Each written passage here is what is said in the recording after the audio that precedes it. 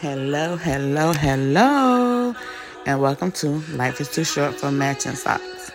This is Samantha Morgan, and I am excited to come to you in 2024. But first, let's recap, right? Let's talk about a little bit about what happened last year. A lot has happened. A lot has changed. A lot has opened my eyes to friendships, to relationships, period, to what work looks like, what I want my life to look like, which is what it should do, right? That's what every year should do for you. I started my year in November. Everybody knows me, and everyone I talk to, they know that I start my new year on my birthday. So I had to do eye surgery. I've lost some friends. I've gained some friends. I went through a mental breakdown. I went through depression. I had panic attacks. Last year was a year. Woo! But I made it because my God is good no matter what. Fast forward. Here we are going into 2024. You guys is New Year's. Some people New Year's. And I've just been worshiping. Just kind of trying to understand why things happened the way they did and what do I need to do different this year than I did last year. Or, we have resolutions and all these things that we want to do better and, things like that. But I'm just going to show you. I'm going to try to be as consistent as possible. I know I say that a lot, but so much happens that I don't want to just come on here and talk to talk. I want to bring you good things to help you with your everyday life that helped me with my everyday life. And I want to be consistent with it. So I'm going to be consistent this month with eating more fruits and vegetables, eating more natural things, start detoxing my body and my home of a lot of things that are not good for us. And forcing myself, to be honest with you, to eat certain things that I know I don't like. Heat there. Sorry, this is my song. Forcing myself to do things I don't like, not necessarily to pressure myself or push myself into anything, but sometimes you have to do that to get to where you need to go, right? Because I don't like things and I'm not willing to try anything, but the best thing for me to do is to try it and try it in different ways. I hate doing that because sometimes I feel like it's a waste, but I will never know unless I try. So I'm going to try some new things and I'm going to take y'all on a journey with me as I try those new things, the new vegetables. Like, I want to try spaghetti squash. I know some people are like, girl, that is good. Well, I don't know. Okay. I don't like vegetables like that. The vegetables that I like are the normal, what I call normal, broccoli, spinach, string beans, corn, potatoes, things like that. But I want to venture out to do different things, do different recipes. I'm going to try the keto thing and get back into the gym.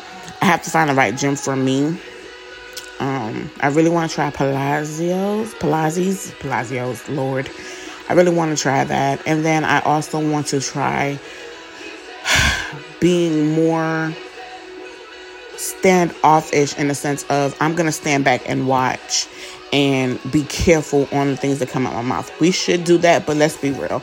We kind of jump out and start talking when there's no one really trying to hear you talk. People just want to vent, right?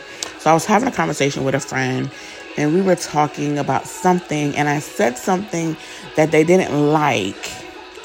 And they immediately was like, oh, well, come, let me call you back, okay? I'll call you right back. And that was fine. I had no problem with it. But I instantly, the Holy Spirit instantly was like, they didn't want to hear that. People don't want to hear when they're wrong.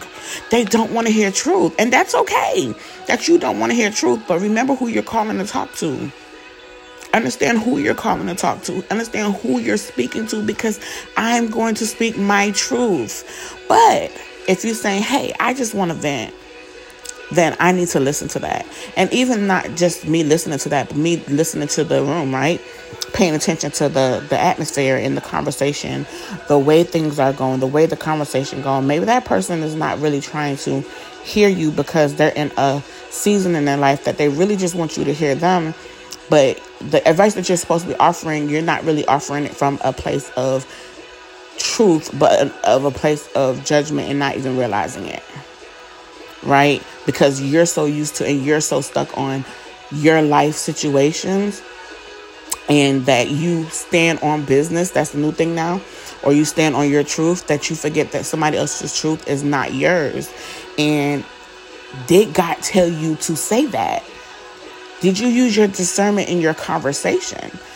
I realize that a lot of times I get frustrated because I'm not using discernment in my conversations. Because a lot of things is not needed. A lot of things that you're saying to people is not needed. A lot of things that we are doing is not needed. And we are doing what we want to do because we think we're right. And that is where we get the whole self-righteous thing. We think we're right, so we can say that. No. Read the room, honey. Read the room. Is that what God is telling you to say? Did God tell you to say that? Did he even tell you to open your mouth? Is he in the room when y'all are having those conversations? I think we need to think about that. We're not doing that. We're too busy trying to prove that we're right. We're too busy trying to, stick our foot in something that God is not telling you to do that right then and there. Read the room. And I guarantee that it will leave you feeling so much better with a lot of things. I guarantee that it will literally help you to save and mend a lot of relationships because we are using discernment, and God is the mender of everything. He can heal everything. He can do whatever he wants. But if we're not listening to him and we're just doing our will the whole time, we're out of order. Because the thing about it is so hard. It's so easy to say yes to your will, but it's harder to do it his way. It is so easy to say yes to God's will, but so hard to do it his way. So the question is, are you saying yes and are you doing it his way? Because his way is not your way. And his way is harder than your way. Because your flesh is not going to want you to do it. Anyway, I hope that this has blessed you, as it sounds like rambling, but I know there's some awesome gems in there. If you listen to the whole thing, stay tuned for some more things that I'm going to be trying this month. All the different things I'm going to be trying. I am going to try really, really hard to try new fruit and new vegetables. One of the things I'm going to try is spaghetti squash. And like I said, I know some people eat it, but I don't.